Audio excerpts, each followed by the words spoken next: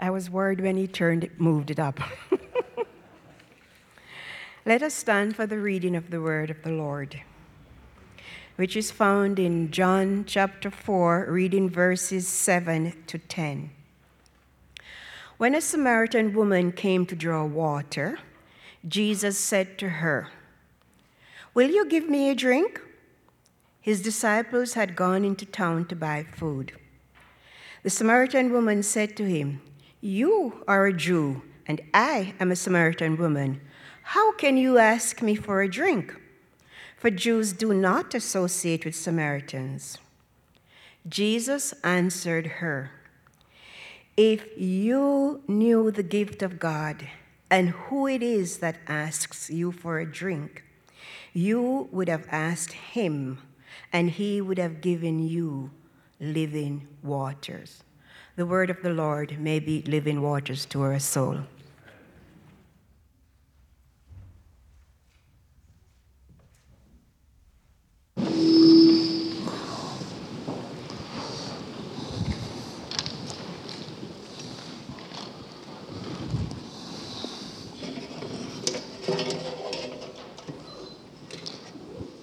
The Bible sounds so much better with the Jamaican accent.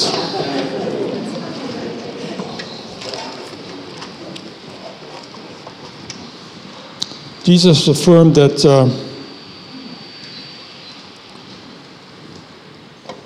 we are to love the Lord our God with all our heart, soul, mind, and strength. And in this series, we're looking at how the soul impacts and influences especially our heart and our mind. Last week we were in John chapter 3, and we looked at Nicodemus. And today we're in chapter 4, and we're going to look at the woman at the well. Let's just pray. Lord, we give you all blessing and honor, glory and power, and we just want to bless you with our souls and also our hearts and minds. May you be revealed among us in your glory, in your majesty, and in your all-sufficiency. We pray this in Jesus' name. Amen. What if Jesus Christ came to earth in 2017 to a place like Los Angeles? What if he just happened to meet Kim Kardashian in a restaurant? What would he say to someone like that? If Jesus encountered Brad Pitt or DiCaprio or Ivanka Trump, it would be very interesting to listen to their conversation. And I suspect it would be similar to the dialogue recorded in the Gospels here in John chapter 4. And it would probably have something to do with the soul. This chapter begins with a controversy. It says in verse 1, the Pharisees heard that Jesus was gaining and baptizing more disciples than John. Perhaps the Pharisees thought that they could use this to arouse some jealousy among the followers of John the Baptist and turn these two groups against each other.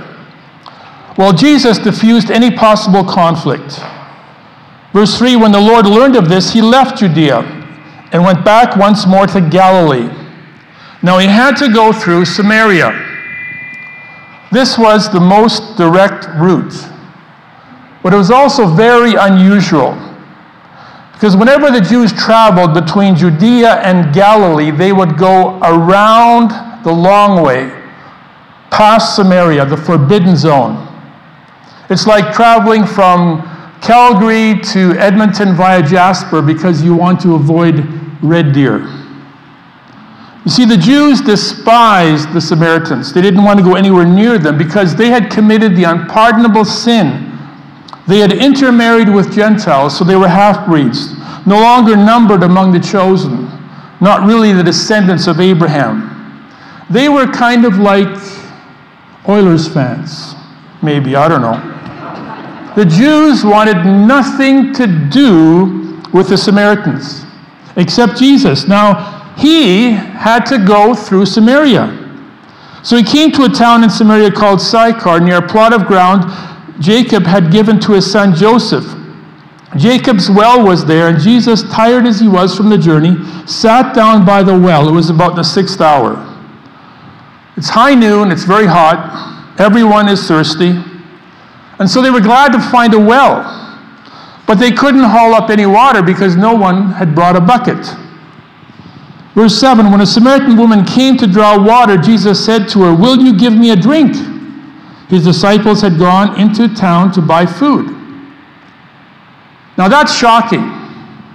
Absolutely shocking. Men did not speak to women in public for any reason. And besides, this was a Jewish rabbi, and she was a Samaritan sinner. It was absolutely scandalous. So the question caught her by surprise. Verse 9, the Samaritan woman said to him, "You are a Jew. I'm a Samaritan woman. How can you ask me for a drink? For Jews do not associate with Samaritans. Who are you?" Verse 10, Jesus answered her, "If you knew the gift of God, and who it is that asks you for a drink, you would have asked him, and he would have given you living water." You see, that's the problem right there.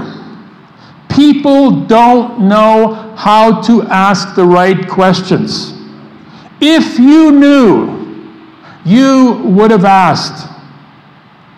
"Sir," the woman said, "you have nothing to draw with, and the well is deep. Where can you get this living water? Are you greater than our father Jacob, who gave us the well and drank from it himself, as did also his sons and his flocks and herds?" Jesus answered, "Everyone who drinks this water will be thirsty again. But whoever drinks the water I give him will never thirst. Indeed, the water I give him will become in him a spring of water welling up to eternal life." The woman said to him, "Sir, give me this water so that I won't get thirsty and have to keep coming here to draw water." He told her, "Go call your husband and come back." Verse 17, "I have no husband," she replied.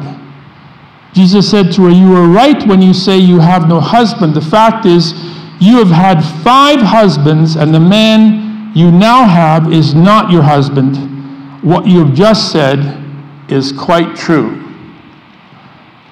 She was busted. And she was also about 2,000 years ahead of her time. I mean, this would just be girl talk at a local bar on Electric Avenue. "Yeah, we're divorced, but I met another guy, and we're taking it slow, no commitments yet." She would have fit perfectly into our current social scene. The Samaritan woman could have even had her own reality show. Maybe 5 is Not Enough, or Desperate Housewives of Samaria. For us, this is the new normal. But back in the day, something like this was absolutely shameful. Sure, the Samaritans had low moral standards, but even for them, this was way too much. That's why she came to the well alone.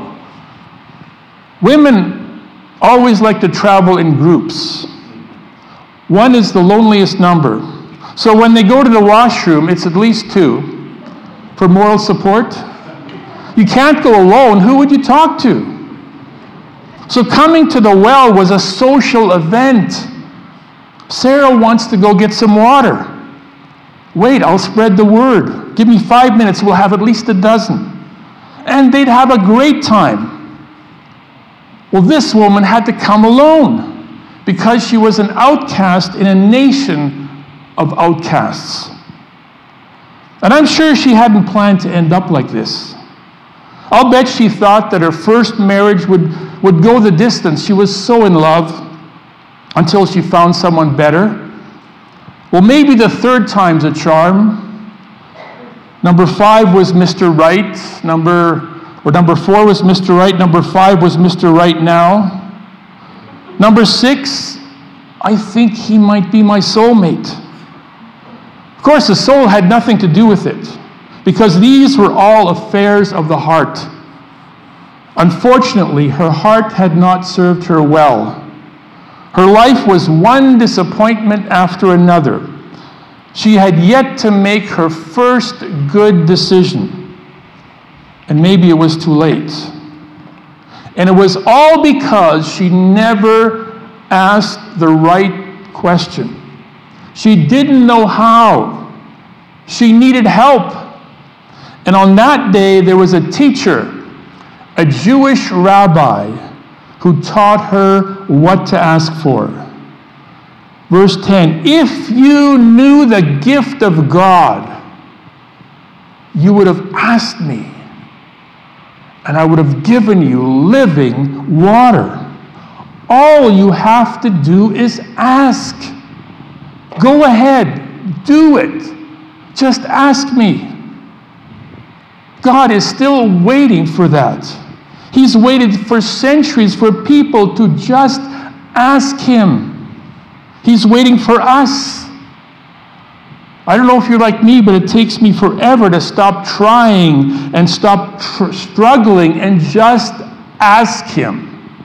If you knew the gift of God and who it is that asks you for a drink, you would have asked Him and He would have given you living water. Just ask. But we don't. Not until our souls start stirring. Last week we identified our soul as that part of us that longs for God. David says in Psalm 63:1, my soul thirsts for God. And everyone has a soul. Although in many cases it's dormant or even in a coma. But we have a soul. And when our soul starts stirring, we realize that we need God. But we don't realize that because our heart gets all of the attention. And I think this starts when we're really young. You know, we're watching those Disney movies. We got Bambi, you got Little Mermaid, you got Frozen. And while you're watching them, especially as kids, you hear the answer to all of life's problems. It's the same in every single movie. Wish upon a star and follow your heart. Your heart will find a way. Your heart knows the answer. Do you remember hearing that? It's in every single movie, and we believe it. The human heart has a great reputation, but that's heresy. False doctrine, because the heart is dangerous. This woman was on her 6th relationship after 5 failed marriages because she had been following her heart. Maybe there's something wrong with the heart. Woody Allen, the esteemed writer, director, and actor, was once married to Mia Farrow. And that relationship ended when he committed adultery with her adopted daughter. When a reporter asked him, "What were you thinking? How could you do that?" Allen said, "Well, the heart wants what it wants." Allen could have said, "My heart is desperately wicked." We would have also accepted that answer. But the heart wants what it wants. Well, maybe there's something wrong with the heart. And God gives us His diagnosis in the Bible. In Jeremiah 17:9, God says this, "The heart is deceitful above all things and beyond cure. Who can understand it?" You don't get that from Disney. You have to get to the Bible to see that. One translation says the heart is desperately wicked. And I remember when I first read that, I said, no, come on. That is way too extreme. I mean, it is not that bad, is it? Well, it didn't take long before I realized, that's pretty much what's going on in my heart. And if that's true, it would be a disaster for me to follow my heart. because it's deceitful, it's desperately wicked. Think of all the heart diseases that afflict us. Selfishness, hatred, racism, unhealthy fear, self-pity, lust, and greed, an inferiority complex. Our heart is desperately capable of wickedness. It's our heart that hungers for the fatal attractions of the world. And that's precisely why when we get saved, we say we invite Jesus into our heart. Because that's where most of our problems begin. We invite Jesus into the worst part of our lives to cleanse us and to give us a new heart. Paul identifies the goal in Ephesians 3:17 that Christ may dwell in your heart through faith. When Christ comes in, the human heart becomes capable of tremendous good. Tremendous good. But without him, it's deceitful and desperately wicked. That Christ may dwell in your heart through faith, and he is so eager to do that. If only we would ask him. If you knew the gift of God and who is it that asks you for a drink, you would have asked him, and he would have given you living water. This Samaritan woman had no answers because she'd never asked the right question. Sir, the woman said, you have nothing to draw with, and the well is deep. Where can you get this living water? Are you greater than our father Jacob, who gave us the well and drank from it himself, as did also his sons, his flocks and herds? Her mind didn't understand what he was talking about. But Jesus was not addressing her mind, he was speaking to her soul. Jesus answered, everyone who drinks this water will be thirsty again, but whoever drinks the water I give him will never thirst. Indeed, the water I give him will become in him a spring of water welling up to eternal life. This is amazing. This is absolutely unbelievable. Here is Jesus, the Son of God, talking to the worst sinner in Samaria.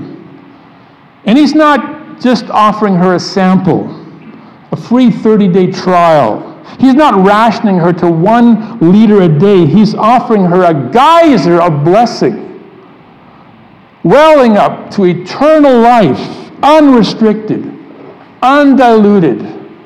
God is offering the worst sinner his very best. Who does that sort of thing? His grace is absolutely amazing. Somebody should write a song about that. Everyone who drinks this water will be thirsty again. See, that's the problem with our heart. We're looking for something that just won't satisfy us. We just can't get no. We're still thirsty. I got my first digital camera in 2004, the legendary Nikon D70. To describe it, I'm forced to use a word I've never ever used in a sermon before. There are certain words I totally stay away from. I really dislike them.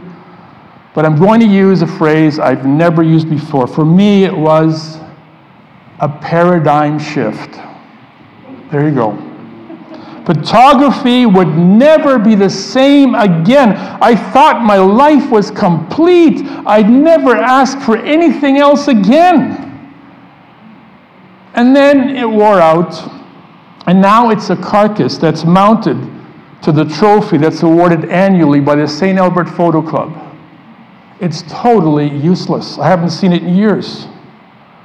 But recently, I saw an ad for the new Nikon 7500 4K video tilt screen, 8 frames a second, ISO range of up to 52,100. Can you believe something like that? What more could anyone ask for? It'll make my life complete. Jesus said, everyone who drinks this water will be thirsty again. How come we're never satisfied?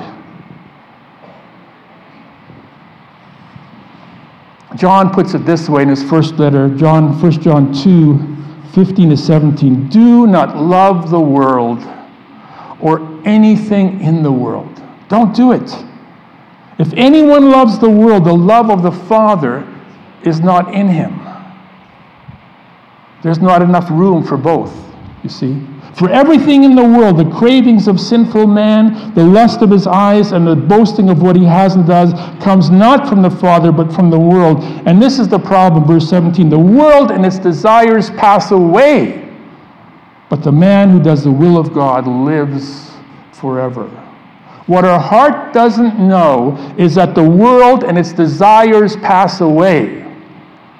What our soul understands is that the man who does the will of God lives forever. There is lasting satisfaction in God. Don't give your heart to anything in the world or you will be deeply disappointed. And yet our heart wants to keep trying over and over again, and it's so time-consuming. In fact, if we only pay attention to what our heart wants, we'll never find God, because we'll be spending all of our time distracted looking for the next well. But thank God we have a soul, and that's where healing and hope begins. But what if it's too late? By now, this woman was a lost cause, an incurable sinner. She would never change.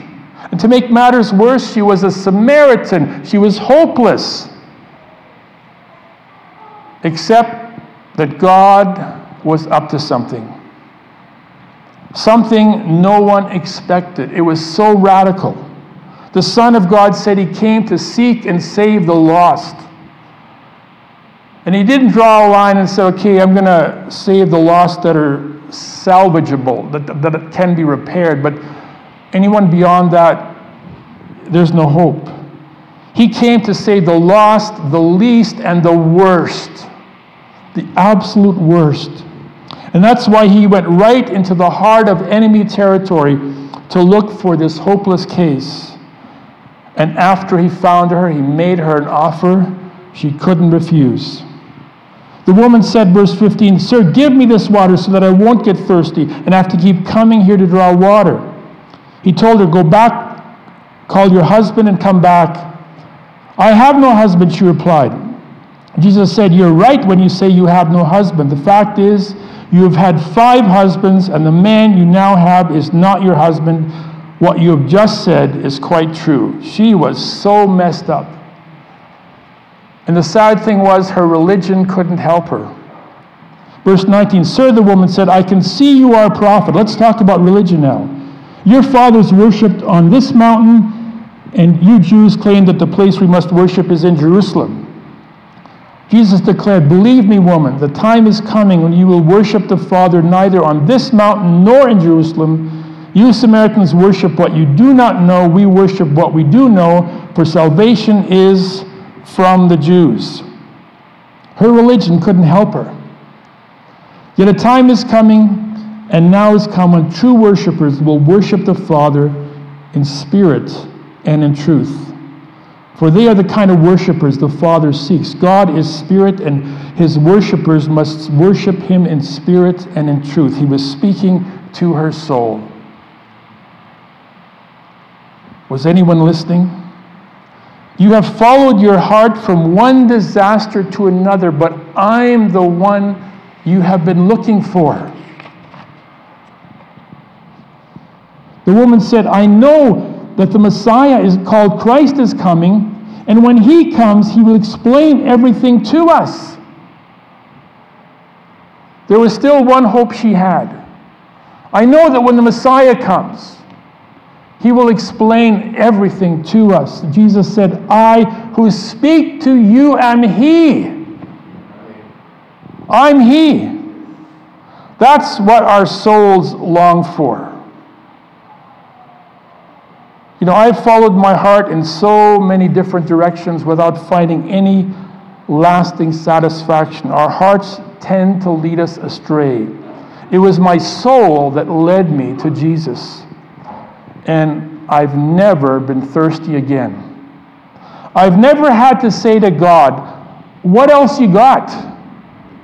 Jesus is exceeding abundantly above anything that I could ever ask for. I mean, I've only discovered the smallest fraction. It's like dabbling your toes in the Pacific Ocean without realizing how vast the stretches are beyond that. Even what I've experienced, that small portion I've experienced, is beyond anything I can imagine. I've never been thirsty again. My soul is satisfied in Christ. There's now an inner spring of water welling up to eternal life. I just have to remember to stop drinking from the contaminated wells of the world. I know the Messiah is coming, and when he comes, he will explain everything to us. Then Jesus declared, I who speak to you am he. So this was her moment of truth. But there's a few questions that come to my mind. Why did God wait so long? Why didn't he confront her after marriage number 2 or 3? Why did he wait this long? Well, it's probably because she wouldn't have been ready yet. For some of us, we have to fail 5 or 6 or 50 or 60 times before we're finally ready to respond. He had to wait until her heart had given up hope. I love meeting people who've given up hope because they're ready for Jesus.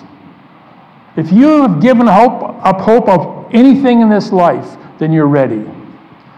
You're ready for the only thing that will ever satisfy. Now she was ready to ask the right questions. Now I'm also wondering, why didn't Jesus tell her, you must be born again? In the previous chapter, we met Nicodemus, who had reached the penthouse of moral respectability. She was way down in the sewers below the cellar. Why didn't Jesus also tell her to be born again? I think it's because Jesus didn't have to tell people something they already knew. For Nicodemus, being born again was a radical new idea, and it was just mind-boggling. How can this be? But this woman already knew her condition, and now she knew the answer. The answer to the question she should have asked years ago. Sometimes sinners are way ahead of theologians in their appreciation of God. Verse 27, just then his disciples returned and were surprised to find him talking to a woman. But no one asked, what do you want? Why are you talking with her? Then leaving her water jar, the woman went back to town and said to the people, come, see a man who told me everything I ever did. Could this be the Christ? And they came out of the town and made their way towards him. I like that. She tells the people in the town, he told me everything I ever did. That's past tense. That's important. In other words, she was becoming a new creation. The old had gone, the new had come. But wait a minute, how can it happen that fast?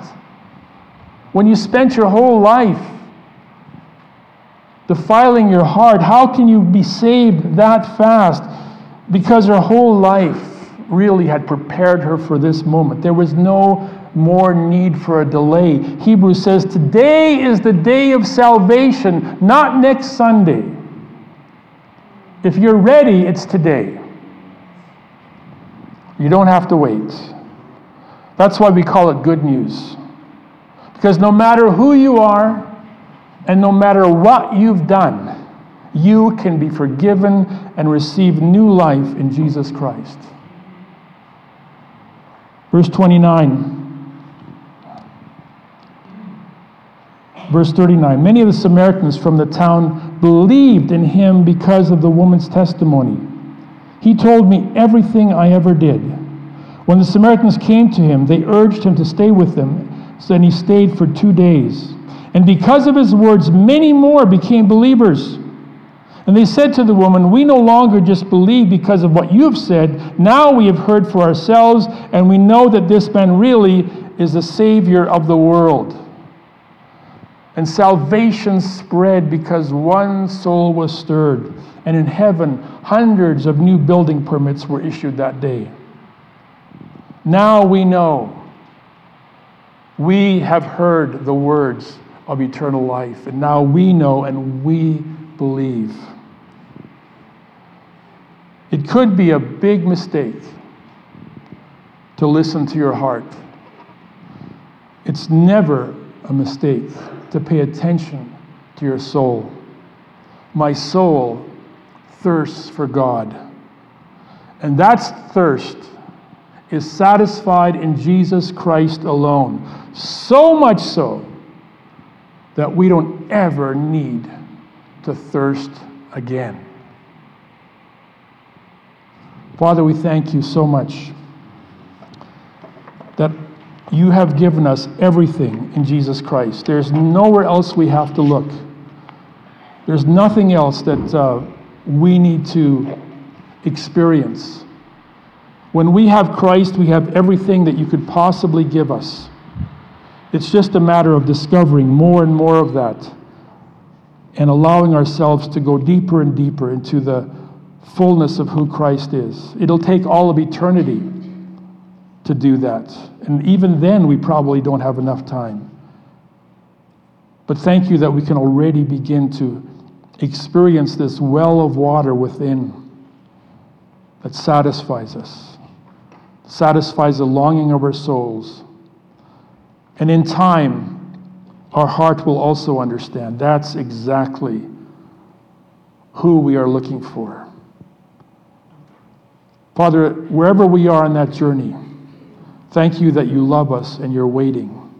You're waiting for us to finally ask the right question. Maybe this is the day. In Jesus' name we pray. Amen.